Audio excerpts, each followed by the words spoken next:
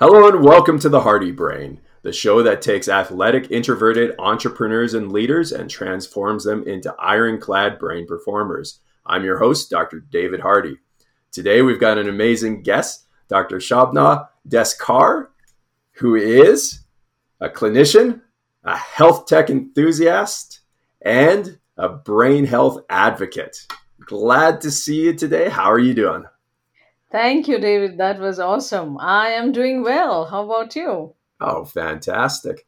Now, you've gone through quite the journey. You were an OBGYN in India, and Mhm. now you're a healthcare consultant in Alberta, Canada, correct? Yeah, that's right. All right. So, what's been kind of your health and medical journey then that you've been on? Oh, that's a long, long history. So I was working as a regular OBGY in India for many years. So I used to deliver babies, do surgeries, and all the stuff that OBGYs do. And once when I got introduced to, so my journey started with bioidentical hormones, and I heard a physician from the US who came to India and he was speaking at a conference. And I thought, I am an OBGYN. I've never heard of bioidenticals. So Okay. I decided, no, I don't want to remain ignorant.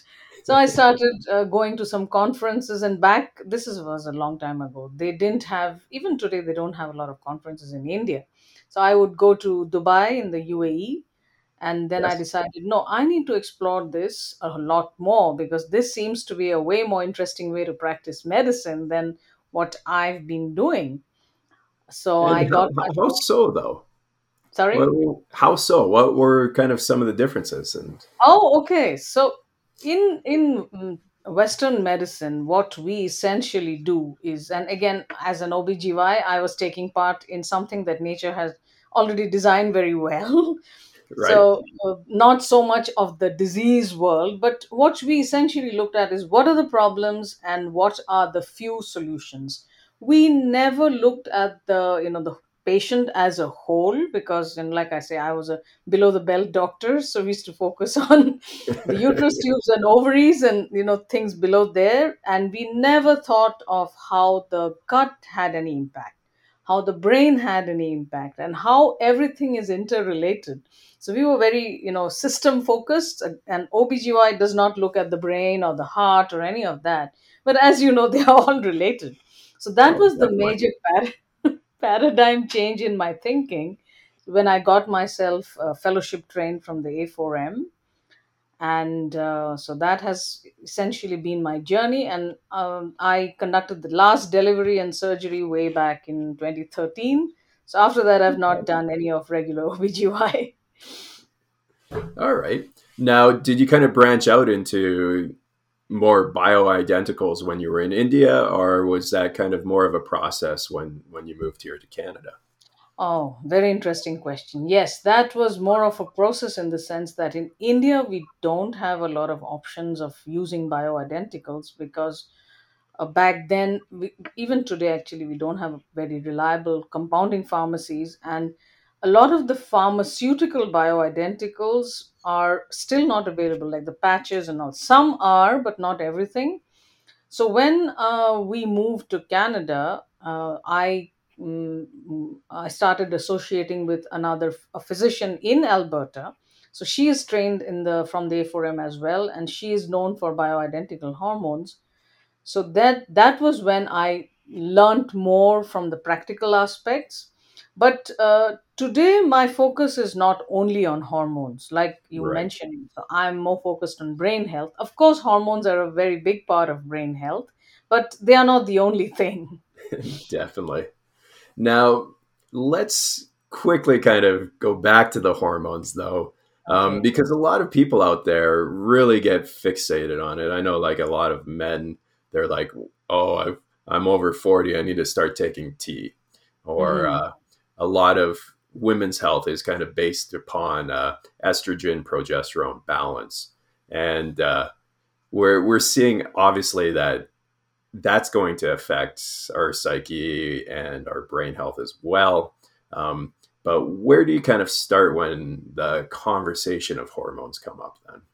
Okay, that's a great question, David, because the fact is, when we mention the word hormones, somehow people think of only the sex hormones, so that is Right. testosterone and estrogen.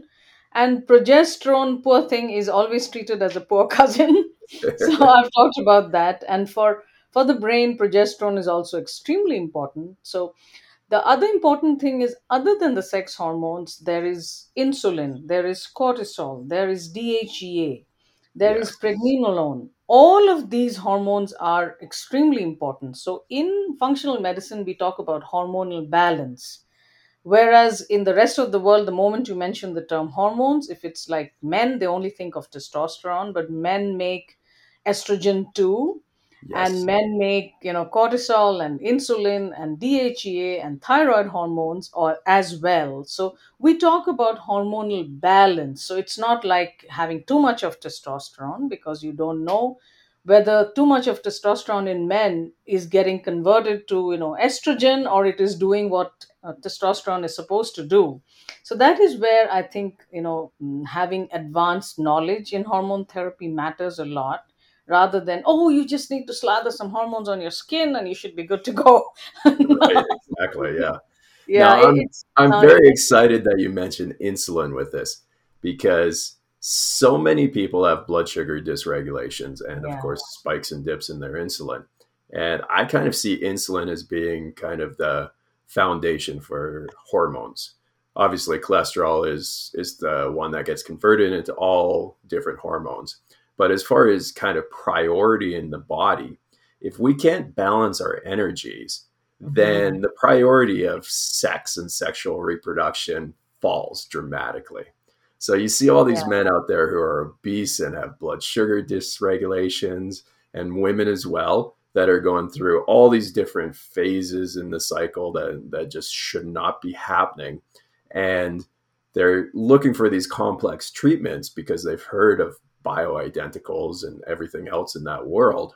But they haven't managed the first thing, which is always to look at energy and blood sugar regulation, because that is the number one priority to keep people alive and moving. Is that kind of your perspective on it as Thank well? you, David. It's lovely to hear someone else talking about, insulin and metabolism and all of that, because, when I talk about brain health, so this is a conversation that always comes up. People are looking at new stuff and longevity and all of that, and I'm saying, I like to focus on the foundations first. So, Right. as you mentioned, so number one is optimal blood glucose levels.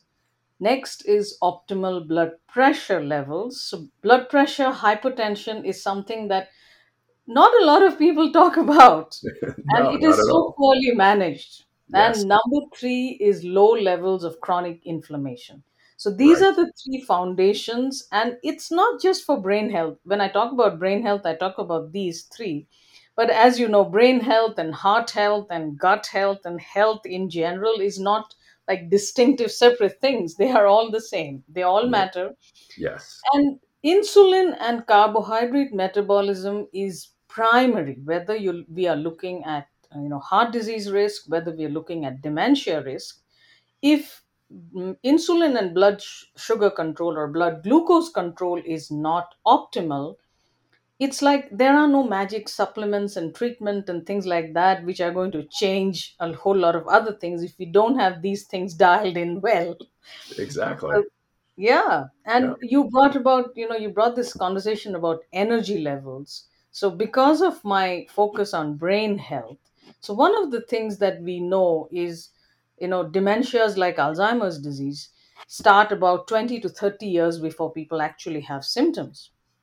And the other interesting, this is again fairly recent research, which shows that one of the earliest things that happens in the brain is it loses its ability to use glucose as a fuel. So the Right. brain essentially has a fueling problem, and it's sort of like Alzheimer's is also called type 3 diabetes. And that is because there's a problem of insulin carbohydrate metabolism of the brain, and it could be quite distinct from what is going on in the rest of the body. And the other interesting thing is, because women and brain health is again a very different. Similarly, it is with heart health as well.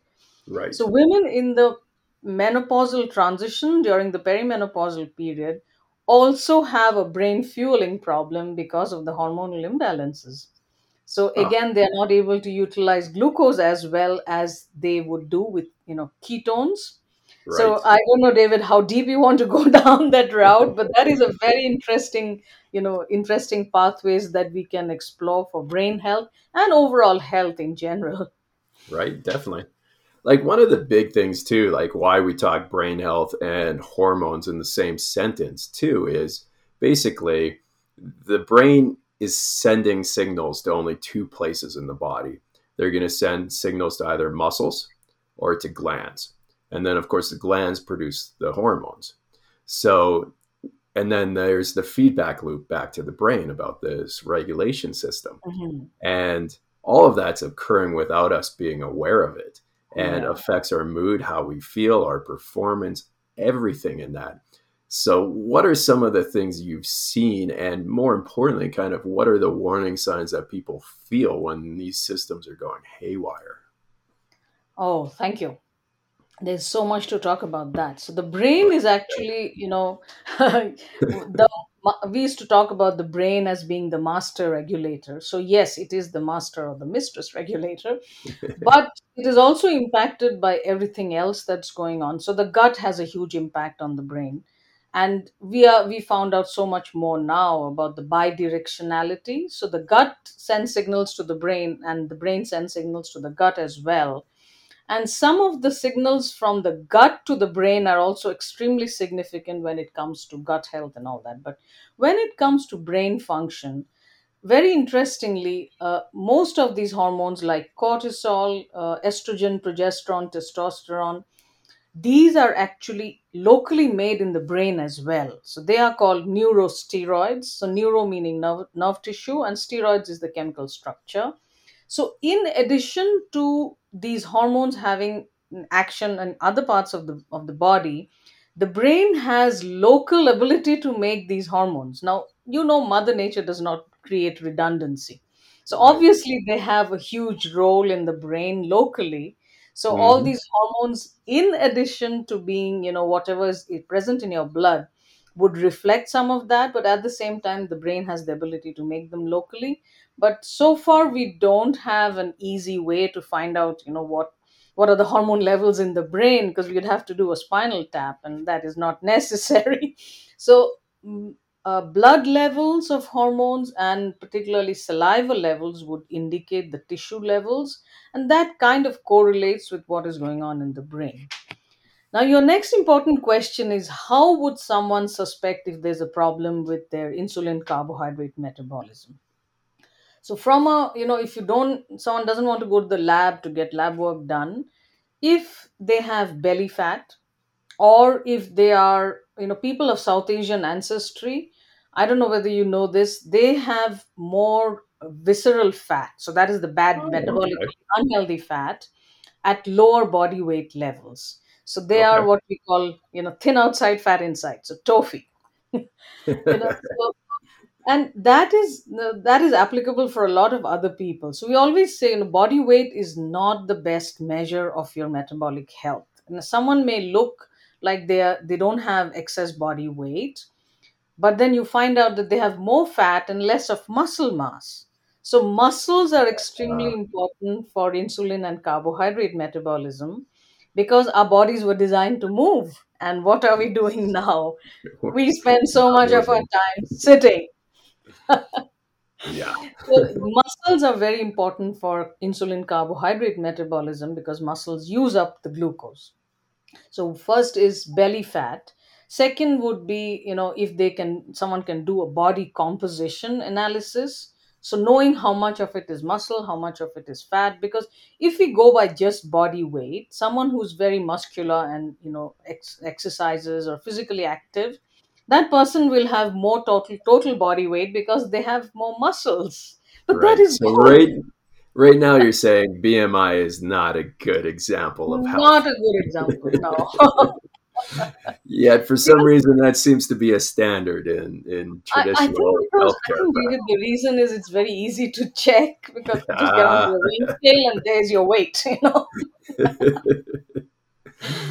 So Uh, BMI number one is not, and again, for different ethnicities, there are different cutoffs. I'm not getting into that. right. So Yeah. belly fat is one. The other is waist hip circumference. Obviously, if someone has more belly fat, then that ratio is skewed. And if it is someone who's very physically active, but they find that they have to really work out very hard to maintain their body composition, or if it's a woman and she has PCOS, or she had pregnancy diabetes, or Right. if it is someone who has fatty liver, like the doctor has had done an ultrasound examination, tested some liver enzymes, and said you are on that path. So fatty liver is a metabolism problem. It's a problem of insulin resistance and insulin carbohydrate metabolism. And a Definitely. lot of yeah, and a lot of people unfortunately don't know that most people with fatty liver don't always die of cirrhosis or liver cancer. They die of cardiovascular disease. So they die of heart disease and Yes. stroke and things like that. And no one talks about the liver when it comes to metabolic health, except of course I'm sure you live in a bubble as I do, where Right. we meet people who think like us, so we are talking about liver health. Not Yeah. everyone talks about liver health. No, And that's been one of the things then that's really motivated me recently to start having these discussions. Is oh, it seems that everyone in these circles has this great understanding about health and basically how the systems are related to each other. But it seems to be that, yeah, we are kind of more in a bubble and it's the same conversations happening with the same people. And yeah, it hasn't reached the masses yet. Now, yeah. you've been in two different countries and practiced health in both. What would you say are some of the big kind of similarities and differences between the declining health in India and the declining health in North America? Oh, very interesting question, David. So when I moved from India, now India is a third world country where we don't have healthcare, and I moved to Canada, and here, like, the first surprise for me was like, oh, I'm going for lab tests and I don't have to pay. You know? I'm going to the doctor and I don't have to pay. It's like it's such a big difference in the healthcare system. And here I would find people saying, oh, the Canada health system has problems. Yes, every system in the world has problems, but problems Yes, compared to what? So I would exactly. explain to people here that, so many people would ask me, what do you mean? Like, what do you mean about the healthcare system in India versus it is here? I said, in India, it sounds horrible, but a person can live or die depending on how much money they have, who they know, and where they live. Right. Whereas in Canada, I know no one is going to die of an MI because they were in a remote place, or they, like, it's very uncommon to not have access unless they're on the top of a mountain, and then the medivac is going to take some time That's to right. reach. So But that's kind of the traumatic care, and of yeah, course, yeah, we've got a great system when people are in trouble that they yeah, have that need. What about more kind of once again for the chronic the disorders chronic, yeah. and for performance and to enhance and optimize your health and living? Thank you, David. That's an excellent question. So back when I was in India and we used to read about healthcare systems in other countries, I thought, oh, Canada is a country like the Scandinavian countries. They have healthcare coverage, so they must be having people must be having much better health. But then I realized just because something is free and available, that doesn't mean people are using to the optimal extent. Number one. Number two, the way medicine is, sort of designed, I would say, medicine is more focused on illness care rather than wellness care. We don't want to look at, I won't say we don't want to, we don't have the opportunity to look at prevention. Like, people would always tell me, don't talk about prevention, no one wants to prevent anything. Right. So It's kind of been a swear word yeah, almost. it's like it's not a nice word, it's not something that is going to get you clients, people would tell me, because no one really wants to prevent dementia or prevent any of that. But anyway, So here now what has happened is, you don't go to a, I mean, a person doesn't normally go to a doctor unless they have some symptoms or something has to go wrong. It's not like they go for an annual checkup, which is again, I have so many pet peeves about the annual checkup because it doesn't Right. see anything much.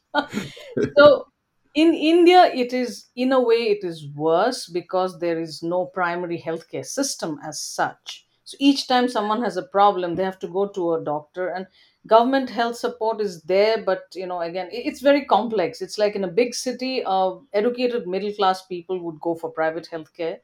So private healthcare, they are paying for the consultation, they're paying for the lab test, they're paying for the medicines, they're paying for everything. Right. So naturally, someone with, for example, diabetes, that person is not going to go every month. It's good if they go every 3 months, but Yes. most of them don't. So what ends up happening is they don't even know that diabetes is not under control. Now, one of the things that you mentioned about the what is going on with modern life that is making countries like India much sicker. So India is the diabetes capital of the world, What? and in Really? context, by 2025, there are going to be 75 million people with diabetes in India, and Canada's population is 37 million. Yes. So you can just see what the figures are. Of course, India's population is 1.2 billion, Yeah. and the unfortunate thing is, diseases like hypertension, diabetes, heart disease, these occur much earlier, at least 10 years before, in people and not just in India, South Asian population versus in the Western population. So obviously the question comes, why is that so? So we don't have all the answers, but some of the things is, again, I know David, you will relate to that because we've had conversations about how food is made today, like the Yes. commercially prepared food versus what food was even when I was growing up in India. So I always give the example because rice and roti, so roti is made of wheat, is very common in India. These are like kind of staple depending on where in the country you are. Right. The rice that we ate as kids was the unrefined one that used to come, manually threshed, and it had all the husks and everything. It had to be sorted out. Likewise, the wheat was not processed in a factory. It was not as refined. So the metabolic response to the I call that the new rice. New Okay. rice and the new wheat is very different from what it was back then. Because a lot of people will ask me, oh, I'm still eating the same kind of food as my grandparents ate. They ate rice and fish and vegetables, or rice, roti and this and that. So why do I have such poor health when my grandparents had all these diabetes and hypertension when they were much older? I said, Yeah. yeah, from the outside the food looks the same when it is not. Oh, And that is it's similar here. So David, there is, I don't know whether I can find the slide right now. So if you have show notes, so there is a very nice slide on chicken over the years and this was a paper from Calgary. okay. So back in the 50s, the chicken looked really scrawny and small Yes. versus, and I think it was in the 90s. It's like, as they say, picture is worth a thousand words. I I let me look for that. If I can find it, maybe you could add it to the show notes. It's Right. so dramatic, I tell you. Oh yeah, it's the scrawny little chicken that's ballooned into this Yeah. behemoth, and Yeah. it, it fascinates me though too that because most people are going around saying if you had a diet of rice and wheat that would be healthy, and this isn't even going into like the processed sugar and all the junk food that we've added in. This is just the changing of two staple carbohydrates and basically taking away the fiber, and then just the sugar content explodes in that food. And And then you add pesticides to yes. that and fertilizers, so synthetic fertilizers. So this is I one of my soapboxes, pet peeves, whatever you want to call them, is Right. healthy whole grains. So healthy whole grains, you'll hear everywhere people talking about, oh, you need to eat healthy whole grains. I said, number one is, what is the definition of a whole grain? There's nothing that has remained a whole grain. And because I look after patients in India through telehealth, so I get my patients, some of them, to use a continuous blood glucose monitor. Okay. So some of the blood glucose responses from so-called healthy whole grains is like, really high. So in Canadian terms, it would be like 8 millimoles per liter, that kind of levels. Okay. And that Up is there. in people who do not have diabetes. Yet. Those who have diabetes, sometimes it is much worse. Right. So it's like it's not healthy whole grains for them. For each person it is different. So that is where the health technology part excites me, because now we are able to check blood glucose levels continuously. And I'm excited about, a time when we will be able to measure blood pressure continuously and not have to put on that cuff and inflate it and sit, still for 5 minutes. Definitely. Well, yeah, that goes into basically the healthcare technology, the Yeah. wearable devices, and everything that can get you to monitor things in real time versus, yeah, the appointment that happens every once a year type thing, like you mentioned. So I Yeah. think that's And important to stress that there's there that is there available now. Yeah, there are two sides to the story, because very often, and I feel really bad when people talk about, oh, if I take this information to my doctor, he is not really going to bother much with it. He says he doesn't have, okay, what did you find out, kind of. I said, that poor doctor has to go through so much in that small, short 15 minutes of your consultation time. So what we Yes. need is, more easy to understand dashboards. It's like, okay, if I don't sleep enough, I don't move enough, this is the correlation to my blood glucose levels, and I end up eating, things that I should not be eating. So Yeah. this correlation, you don't necessarily need a doctor to tell you. That is information that should come from our wearables and all that, and we will reach there. But like I was telling some of these, techie folks, I said, you give me an Excel spreadsheet with all this data, I am not going to feel excited about it. Because I always say, No, not at if all. I loved Excel spreadsheets, I would have become an engineer. so, so we So, need good interpretation, so that mhm, I said, I need a one pager which tells me this person did this, and this is what happened. And for that, you don't need a doctor to tell you, a lot of right. the stuff. Yeah, I think that's important. People can take control over their health and see somebody when they need to, or when Yeah, I something mean, just then they doesn't make struggle sense. with something which they feel that they can. And I'm not talking about acute care, of course, they need to go to the physician. But, the fact that you are not sleeping well because you're watching Netflix, well past midnight, and Right, that results in a high fasting blood glucose in the morning because you ate a bunch of chips when you were watching TV. right. You don't need a doctor to tell you that, right? No, you don't. Well, some people might actually, No, a lot of and people don't get insight from their yeah, own information unless they have like a prompt telling them, see, you did this last night and today your blood glucose levels are better. You ate a nice juicy steak and some vegetables with that, instead of having your pasta or bread or something. So see how good your blood glucose levels are today, right, versus yeah, last night you spent your time with this friend who does not eat healthy. This is what happened to you today. I think we'll exactly, reach there yeah. soon. So how would you kind of define personalized medicine and functional medicine then? So personalized medicine is a very broad term in certain respects. So I like to use the term individualized medicine, because personalized medicine by definition should include genetics and gut microbiome Mhm. and all those different layers of metabolomics and proteomics and I don't know, a whole lot of stuff All the which omics, we are not there yet. right? So that is my point, because we haven't yet reached a point, and I'm sure we will very soon, where just by looking at someone's genetic information or the gut microbiome report along with their blood work, I can say, okay, you just need to eat this and don't eat that. Just take this magic supplement and you're going to be good.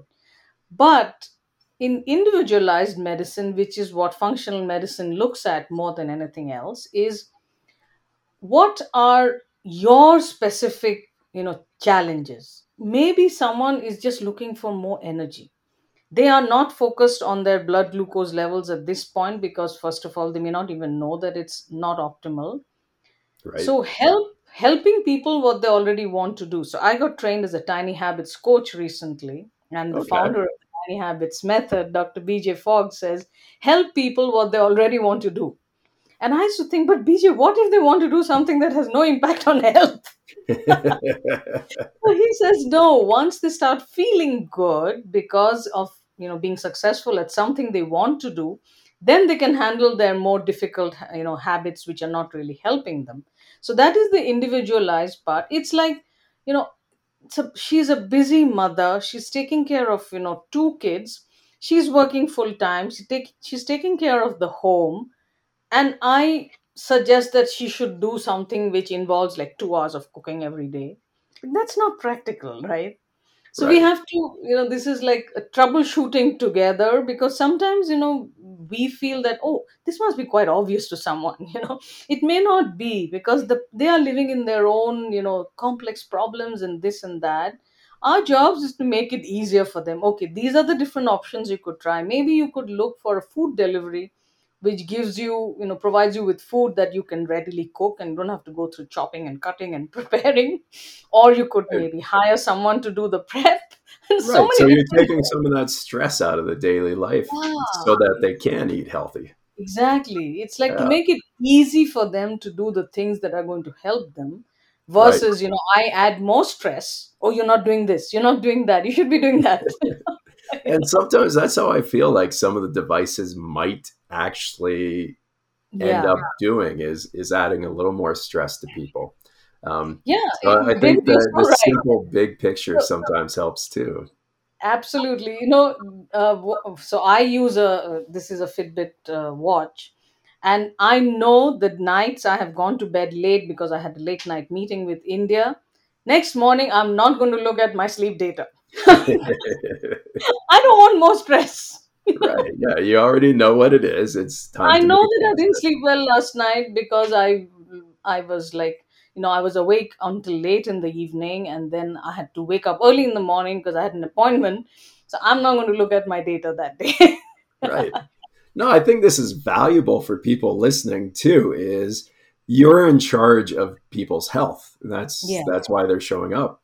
And yet there's always going to be challenges, especially with professionals, to yeah. manage their own health. And I think giving other people an insight into everybody in this field is that we're not perfect with any of this, but Oh, we're far from definitely it. striving for it. Like, Yeah.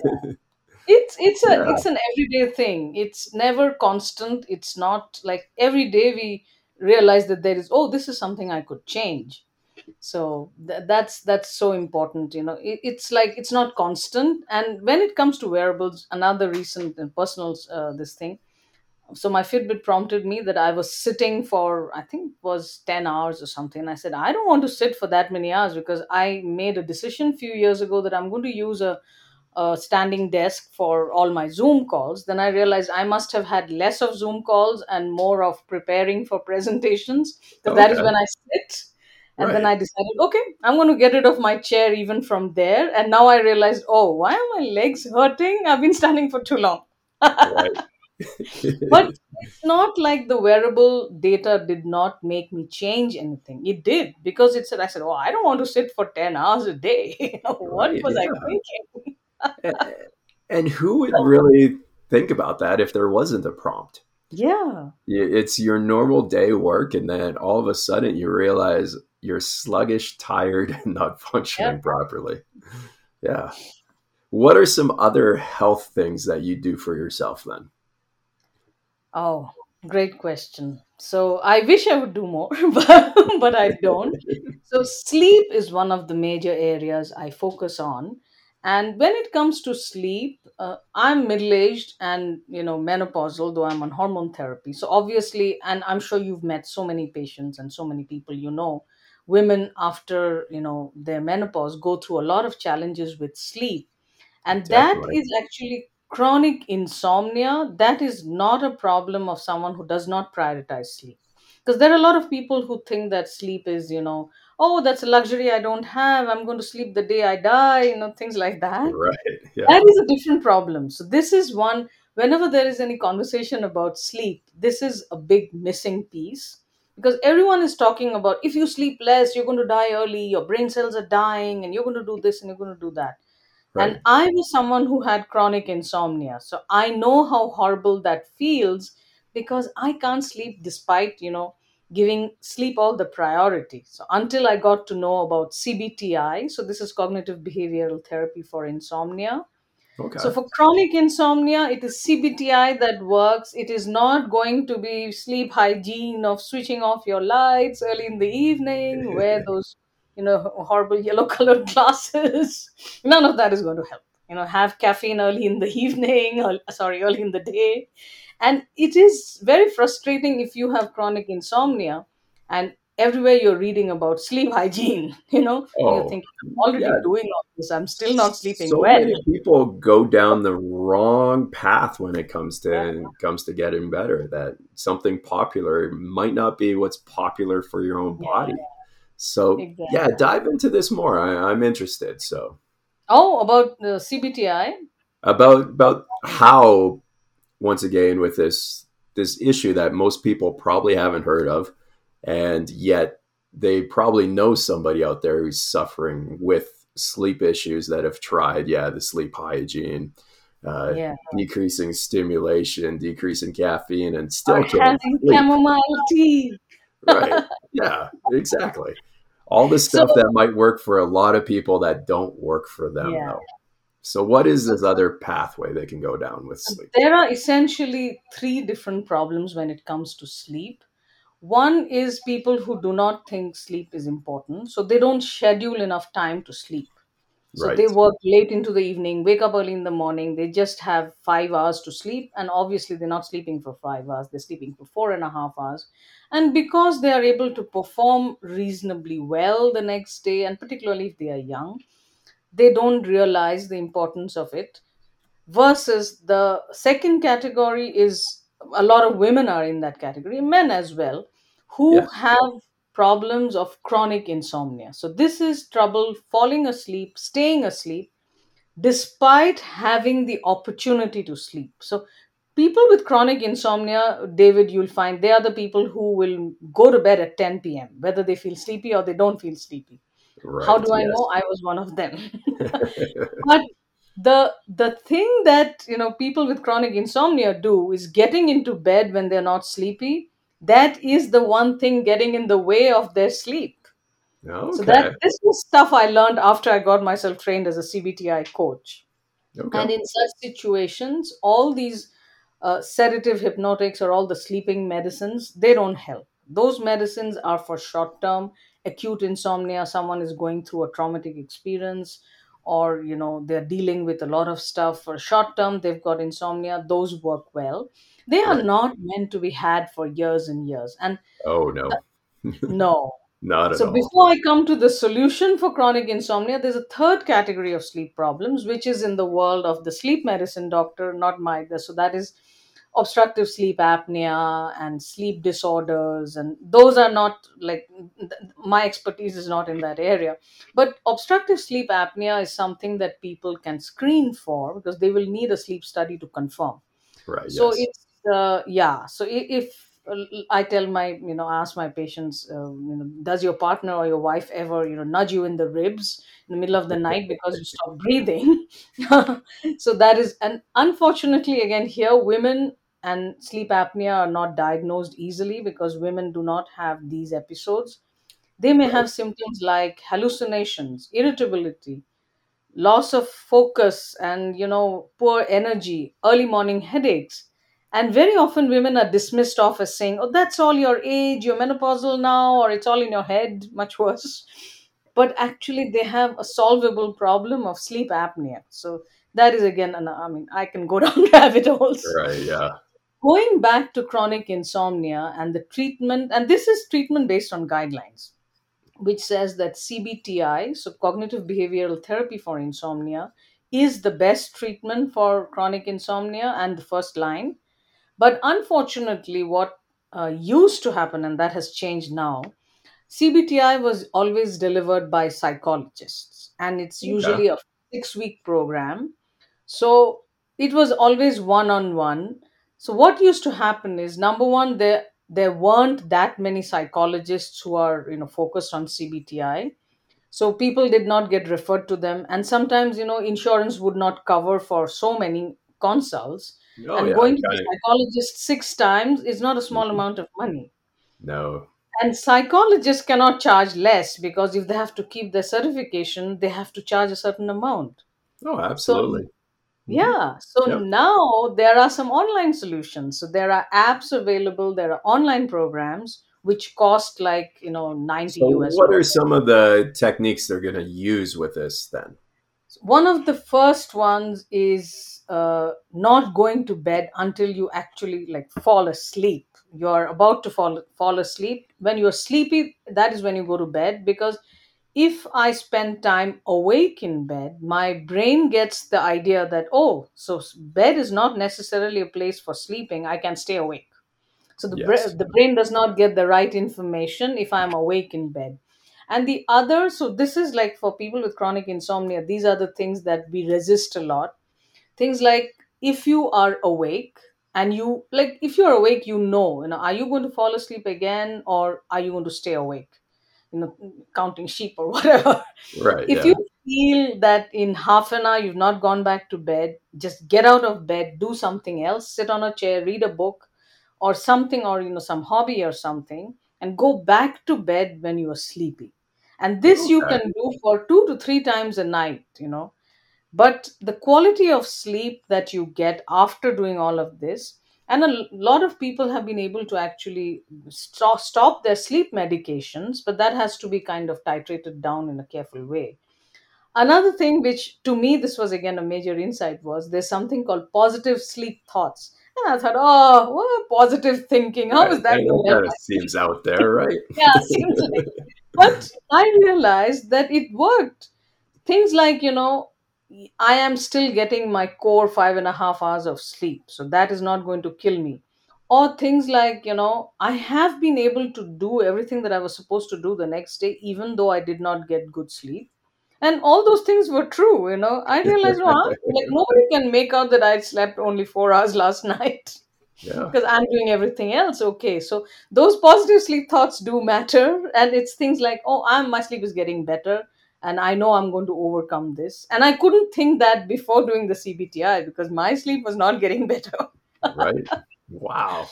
So Well, CBTI is you something I make a point to talk about, because it is so below the radar. People don't talk about it, other than those who are trained in CBTI. And right. now there are online programs available which work just as well Excellent. as in person. Fantastic. That is amazing stuff. And yeah, there's a lot of people that obviously are not aware of other Yeah. things. And I think it's once again very important that you recognize if something popular doesn't work, then it's time to find another avenue. Yeah. And you've brought in such wealth and experience from basically kind of the traditional side of things to the ancient side of things to now kind of a blend of it, different systems, different healthcare systems, and really connected them together. Is there one last point that you'd like to make before we kind of wrap things up here? Oh, thank you, David. And so, one last point I want to make, because we started a conversation with insulin and carbohydrate. So, Yes. what is an optimal blood glucose level? So, Ah, optimal blood glucose level is not having diabetes, because that diabetes is a continuum. So, just because diabetes by definition is if your blood glucose levels has gone beyond a certain number. Now, doesn't mean that before that, when the numbers are climbing, you don't have any problem. Because in some people, things like hypertension, so the commoner hypertension, the primary hypertension, that shows up many years before they actually have diabetes. So it's in the same continuum. So fatty liver may show up before, they are called diabetes. mm-hmm.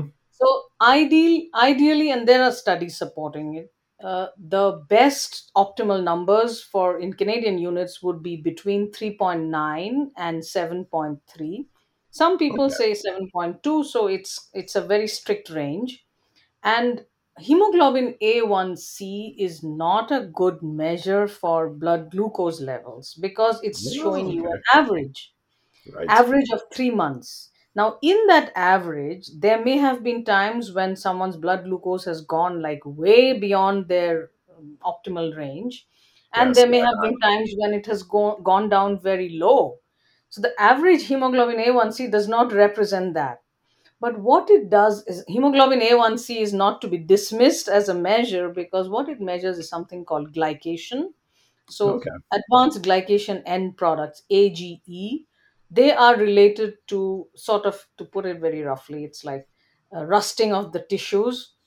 And it's blood glucose levels, which are one of the major factors which cause this, rusting. So, yes, hemoglobin A1C does need to be at a lower level, but it does not reflect blood glucose numbers for everyone.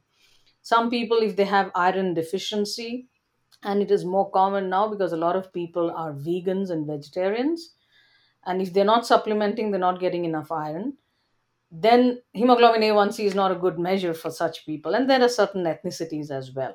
So So, what in would the be the best world, measurement then? yeah, thank you. In the ideal world, I would love to put everyone through a continuous blood glucose monitor for at least 2 weeks.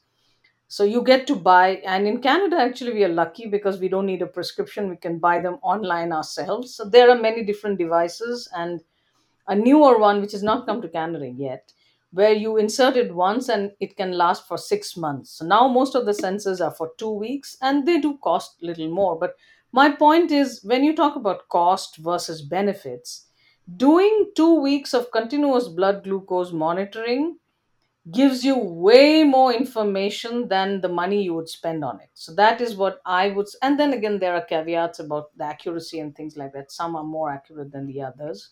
Oh, definitely. So I yeah. think So that's when you value. do that, continuous blood glucose monitoring, another important parameter we get to see, which we can't see if someone is just doing, glucometer, because how many times, like, I hate using this needle sticks to check my blood glucose. Oh, I won't, nobody I likes will not that. do that. So I So think this is extremely valuable that, yeah, that 2 weeks of just something you can purchase online is yeah, going to give you this wealth of information on that.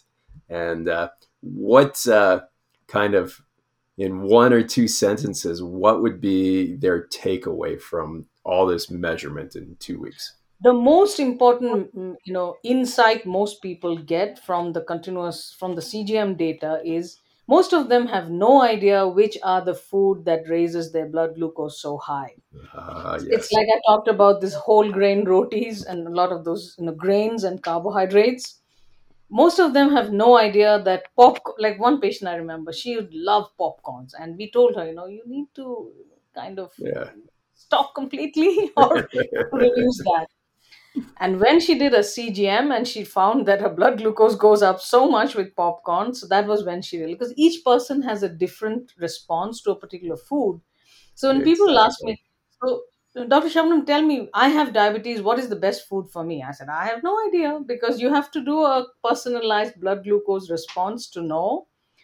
So that is the most valuable information that they get because it is their own information. And most of them are shocked to know the blood glucose responses to some of the food that they thought were very healthy. You know? I think that's extremely important to note.